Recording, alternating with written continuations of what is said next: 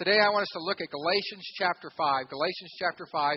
Teens, if you brought a Bible with you, I encourage you to turn to that. If you brought an electronic version, I encourage you to open that. But everybody should be reading with me Galatians chapter 5, verse 1 today. Galatians chapter 5, verse 1. It is for freedom that Christ has set us free. Stand firm then, and do not let yourselves be burdened again by a yoke of slavery. Let me ask you a question this morning. Are you free? Are you free? Are you free of guilt? Are you free from the bondage of sin? Are you free from the values of this world? Are you free? As Americans, the price of freedom comes at a great sacrifice and often death. Patriots won our nation's freedom by giving their lives to secure it. And many over the years have made great sacrifices to preserve it. It was Patrick Henry who said, "Give me liberty or give me death." Today, these words resound to us with great meaning, especially at a time where we celebrate our liberty as Americans. But for all the fireworks and all the pageantry and all the loud noise late at night while you're trying to sleep, if we're not careful, we'll fail to comprehend what we have as a nation. The privilege that is ours to worship together in freedom. Every Sunday we can choose to worship. Nobody's blocking the doors. No one is dictating to us that we cannot worship. It's hard for us to comprehend not having this basic freedom. It's hard for us to understand what it would be like to live under tyranny. To have someone dictate to us how we ought and how we should and how we can live. And so we take our liberty often for granted. But if we were ever to lose it, we would understand its value. And so as a nation, we need to be careful not to take for granted the liberties that were purchased for us at a great price. For Patrick Henry, there were only two options. Give me liberty or give me death. And for us spiritually, there are only two options.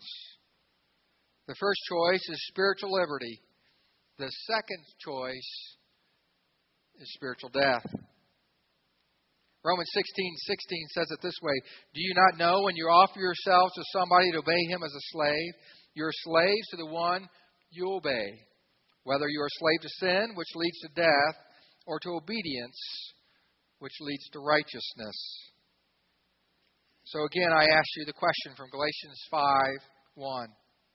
See, Galatians 5:1 says, "It is for freedom that Christ has set us free." So my question to you today, teenagers, is this: are you free? Is your conscience clear? Are you free of guilt? Are you free from the bondage of sin? Are you free from the culture, the values of our world? Or do you find yourself more concerned about what other people think? You see, that's natural for us, isn't it? Because we're so self-centered. Life evolves around us, and so it's natural for us. And so we live our lives in bondage to what everybody else thinks. But Paul asks us here in Galatians 1, "It is for freedom that Christ has set us free. Stand firm then, and do not let yourselves be burdened again with the yoke of freedom, the yoke of slavery." So my question is this: are you free? Galatians 5:1 is the Magna Carta of Christian liberty. Paul is arguing here and encouraging followers of Christ to remain free. You see, it was very tempting for them to fall back into the legalism of the law. And that was happening in Galatia. And so Paul was addressing this issue. And in particular, he's speaking about circumcision here in Galatians chapter 5. But he challenged them to live as free. Those who've been bought for a price. In Ephesians 2:8, he says it this way, "For it is by grace you have been saved through faith. And this is not from yourself. It is a gift of God, not by works, so that no one can boast." Have you accepted this free gift today? Are you living by faith? In 1776, General George Washington at the time was preparing for a battle. And he needed to get some information. And so he asked for volunteers. And so he asked for a volunteer that would go behind enemy lines and to gather information.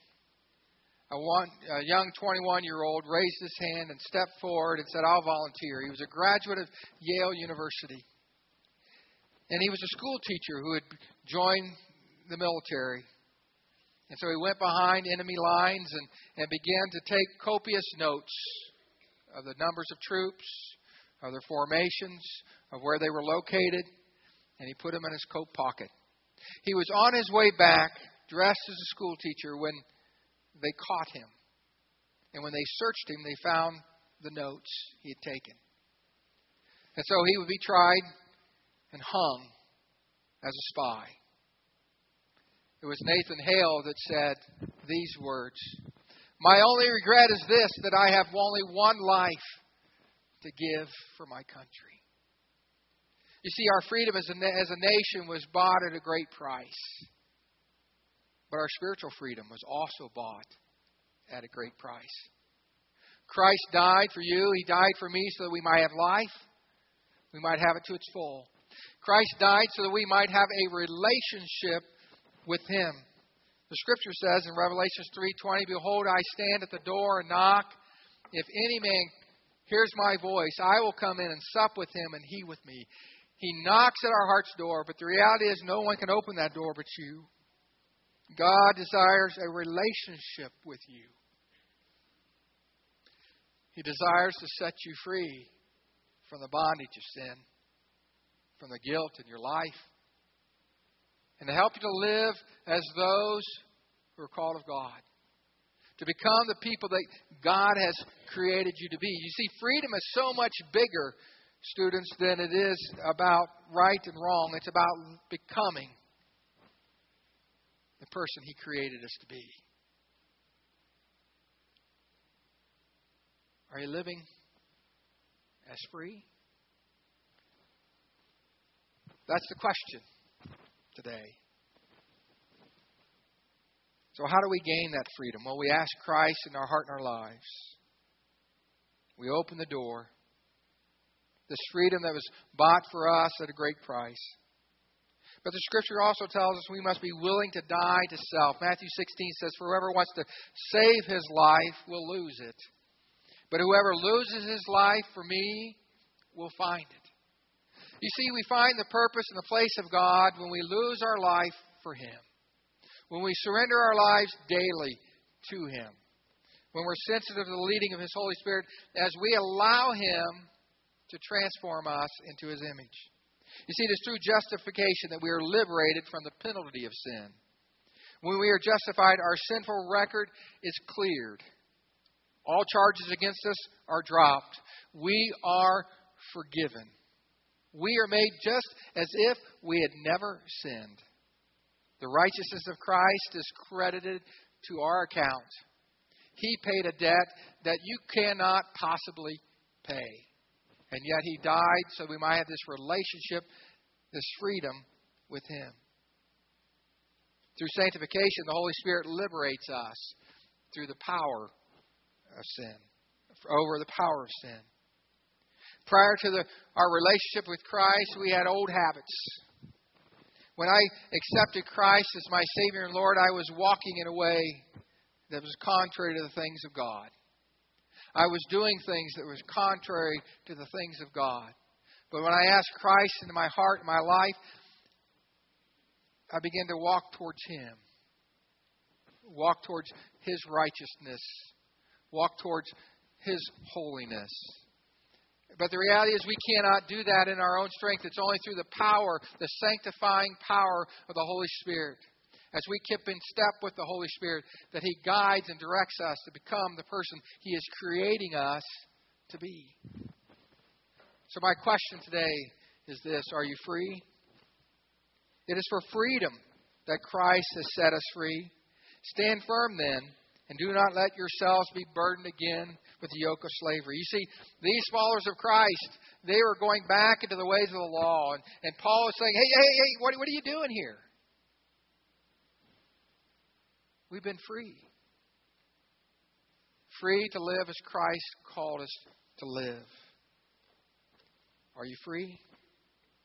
As Christians, we often wonder why people are so resistant to Christ. Why hold on to sin? Why hold on to that which obviously destroys life and relationships? Those of us who are followers of Christ, it doesn't make sense to us. Why would you hold on to that lust? Why would you hold on to that temptation? Why would you hold on to that addiction? It makes no sense to us. And yet we see it all around us every day. Why wouldn't you accept Christ and be forgiven and cleansed and made new? Why do you hold on to so much that hurts so many? I think the Stockholm Syndrome helps us to understand that a little bit. You know, Stockholm Syndrome is a syndrome where the victim, Stockholm Syndrome has been a term that describes how the behavior of a kidnapped victim who becomes sympathetic to their captors. And we hear about this over the years. Out of the fear of violence, the person who's been taken captive, they turn to their captors. And every scrap of food, every kindness that's extended to them, they become empathetic towards them. So much so that it's not unusual when asked to testify in a court of law, those who became victims will not do so months and sometimes years after that situation. They identify with their captors. They worry about rescue attempts being made on their lives because they're afraid that if a rescue attempt is made, that they will lose their life. And they buy into the words of their captors. We see battered spouses, abused children, prisoners of war, often in bondage to their captors.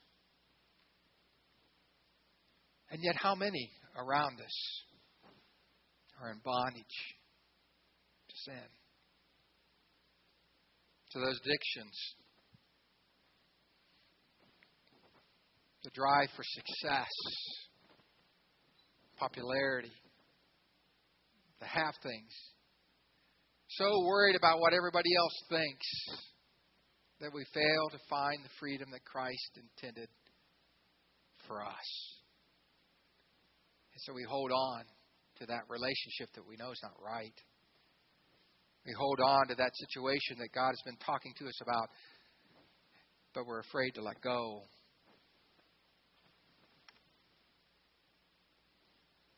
The Scripture says in Galatians chapter 5, verse 1, "It is for freedom that Christ has set us free. Stand firm then, and do not let yourselves be burdened again with the yoke of slavery." So the question is, are you free? Are you free? Verse 7, Galatians chapter 5, verse 7. It says, "You were running a good race. Who cut in on you and kept you from obeying the truth?" It's not uncommon. We'll see followers of Christ who accept Christ as their Savior and Lord, and for one reason or another, it seems like they've walked away from the truth. Why is this happening? What's going on in their lives? You know, when I became a Christian, there was a guy in my gymnastics. I was a gymnast in high school, and there was this guy. He was real tall for a gymnast. Most gymnasts are short. I'm 5'8", and I was fairly tall for a gymnast. So that just kind of tells you most of them are smaller than me. And this guy was probably 6'2", which was unusual. We had to raise the high bar for him to compete. And then they'd have to lower it so I could reach the high bar. His name was Rod Anderson. And when I became a Christian, he attended the church I attended, but he was away from the Lord. He was not walking in the faith. And when I became a Christian, he said to me, Rex, I know you, and this will not last. You will not keep the faith. You will walk away from the faith. And I remember thinking to myself that day, Rod Anderson, you have no authority over me, and you don't know what you're talking about. I made a decision for Christ, and I'm going to live my life for Christ. And that was a challenge to me that day to show him, if nobody else, that I was going to live for Christ. Well, sometimes, we accept Christ as our Savior and Lord. We go to camp, and things are going really well. We're on the mountaintop experience, and then life hits, and things get really tough, and we fail, and we make a mistake, and here comes Satan's voice. See, I told you were a loser. Rod Anderson, he was right. It's not going to last. And I made a few mistakes as I began to walk towards Christ. And Satan would say to me, see, Rod Anderson was right. And I'd say to Satan, Satan, you have no power and authority over me. Get behind me. And I began to keep my eyes on Jesus, the author and perfecter of my faith, and walk towards Him. You see, it's a decision of our intellect and our will to follow Christ, to take up our cross daily and follow Him. You know the difference between a big shot and a little shot? The big shot keeps on shooting. You know the difference between a successful Christian and one who walks away from his faith? It's the understanding of who God is. You see, Satan is already defeated, and he's a defeated foe. And so when he speaks evil against us, we say, Satan, you have no power and authority in my life, and I choose to walk and live for you. And we get ourselves up and we move with Christ. But what we do, our tendency is to wallow in our self-pity. Now, I grew up in Xenia, Ohio, a lot of farms around us, and there were pigs, farms all over the place. And I would watch those pigs. They loved mud, and they loved to wallow. Is wallow a word? Nobody's answering me. I think it's a word, in the mud. Well, we do that, don't we? We make a mistake, we blow it, and we have a self-pity. And we listen to the evil one, and we wallow in our self-pity. And the reality is, self-pity does no one any good. And so we need to tell Satan, Satan, you have no power and authority. And then he begins to blame. Use the blame game. He blames other people. Well, it's not your fault. If he would have done what he said he was going to do, if he would have lived the way he said, if he would have kept his promise, you didn't choose this. And that may be true. Often we find ourselves in predicaments and in situations that we have no power and authority over. I see it all the time. And yet we can get caught up in our self-pity and blame our circumstances on others and not take responsibility for it ourselves. And that builds to a place where oftentimes it festers, and our self-pity and our blame turns to resentment. The reality is, no one is exempt from being treated unfairly. However, when we hold our disappointment or pain or anger and resentment, it can grow in our hearts like a cancer and keep us from understanding the grace of God in our own lives. Look at the rest of that verse. Galatians 5:7 says, You were running a good race. Who cut in on you and kept you from obeying the truth?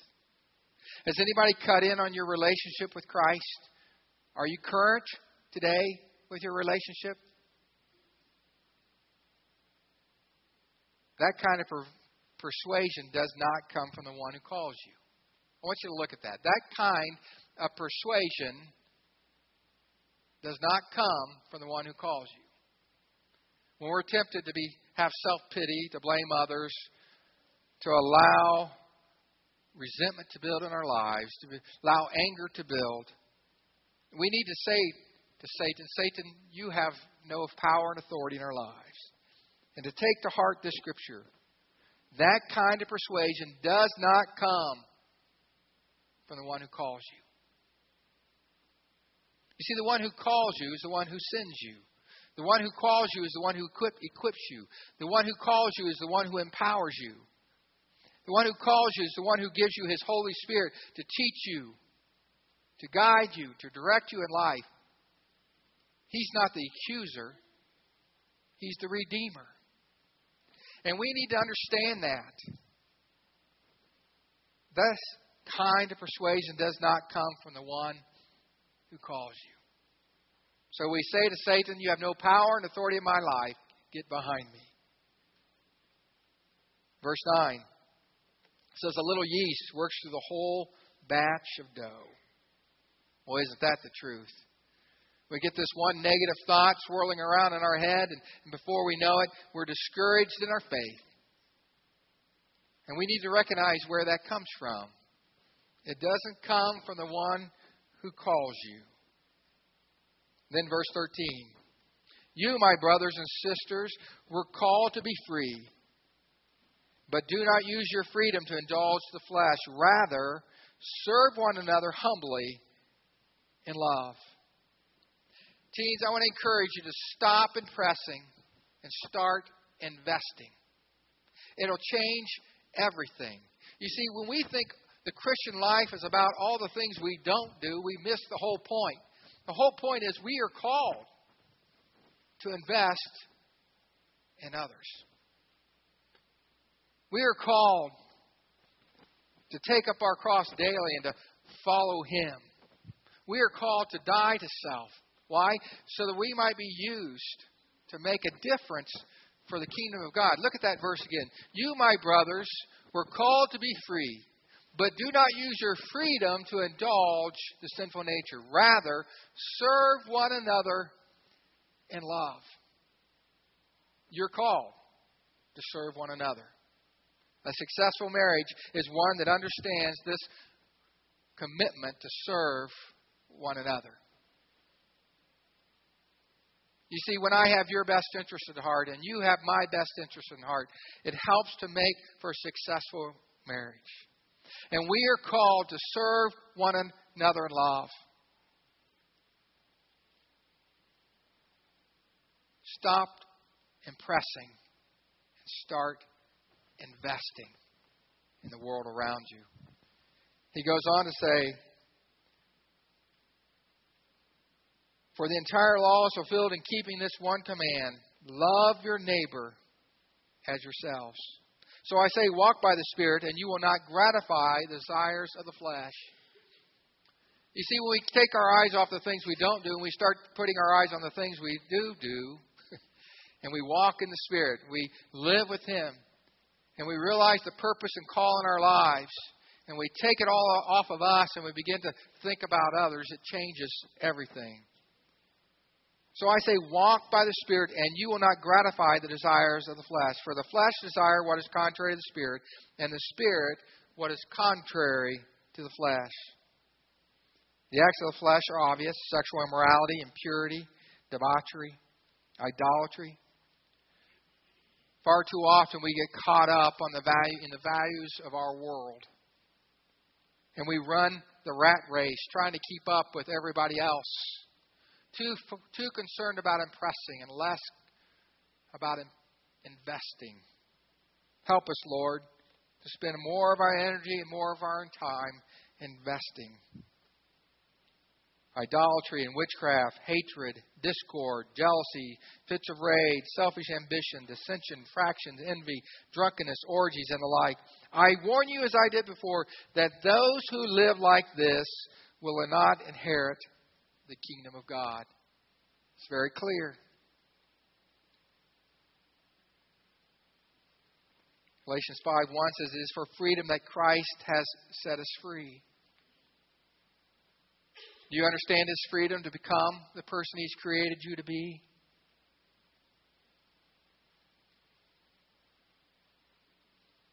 Stop impressing. Start investing. Verse 22 says, but the fruit of the Spirit is love. Lord, help me to love the unlovable in my life. Lord, help me to love unconditionally the world around me. The fruit of the Spirit is joy.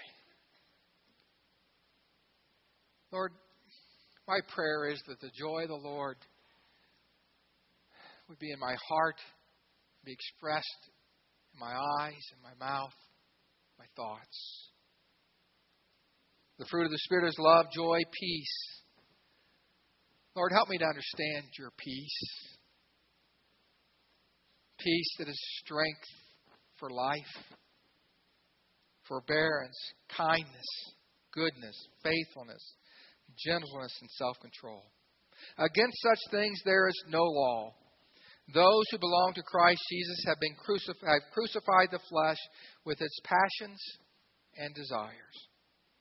Since we live by the Spirit, let us keep in step with the Spirit. When I was a high school student, my jobs were different than most of my friends. Most of my friends worked fast food, or they worked at the grocery store bagging groceries in my little town of Xenia, Ohio. But I worked several odd jobs. I worked for the YMCA. I taught swimming in a life-saving class, and I taught tumbling and a trampoline class and a gymnastics class. For the Parks and Recreations Department, I was a lifeguard for their pool, and then on weekends I would travel and teach gymnastics at different areas around the county.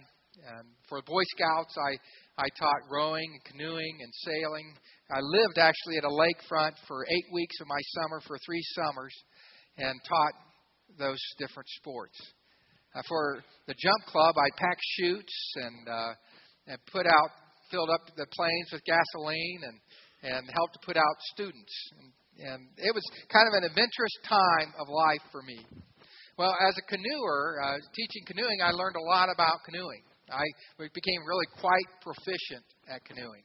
We would have competitions at the lake every Wednesday night. We'd have 8 weeks of camps, and every Wednesday night, all the families of all the Boy Scouts would be invited in, and we'd have competitions with rowboats and canoes and sailboats and all these different things. And one of the competitions was in and out races, and that was very simple. Every time the whistle would blow, you had to jump out of your canoe and then back in. And so you had to go through an obstacle course of pylons in the water with the canoe, and then every time the whistle or horn would blow, you jumped out and then back in. And if you were good and you had a partner that was good, man, you could in and out like that. I mean, in and out, just that fast. And we were that fast. And so I loved that. It was one of my favorite competitions as a Boy Scout. And then I got to practice it as a counselor, and we would compete against the students. And, of course, we just killed them. And I loved it. I mean, it was a great time of life. And I was really quite proficient at canoeing.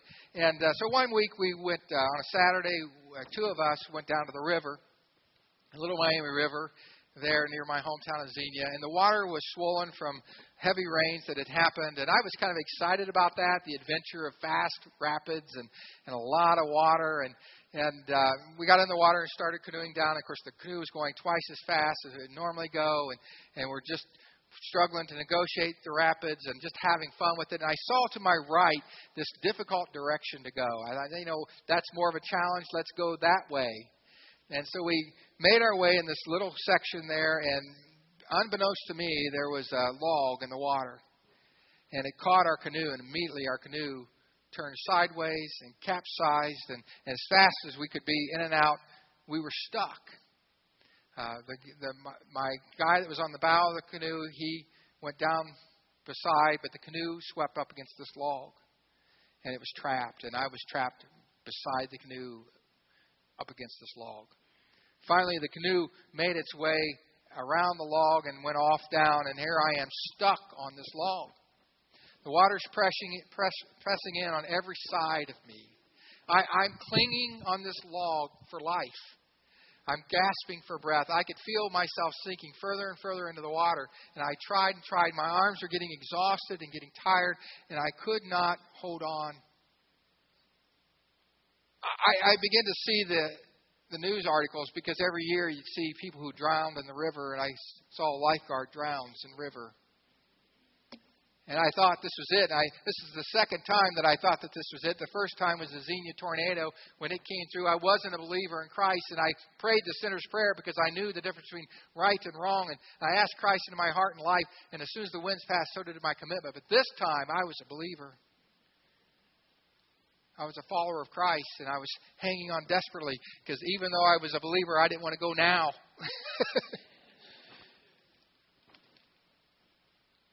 Finally, I took a great breath and pushed myself under the water and under the log and popped out on the other side.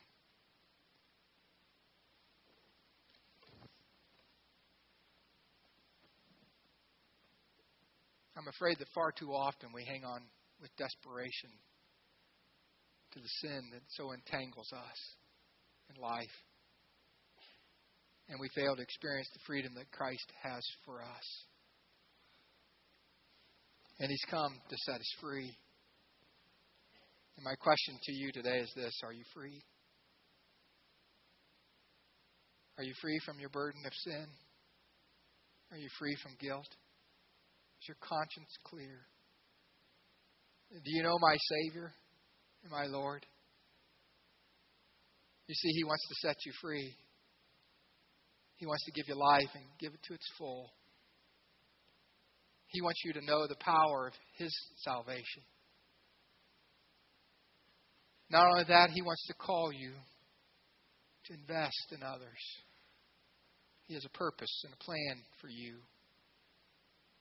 Do you know my Savior? He wants to set you free. Pastor Edgar's going to come and lead us in a song this morning.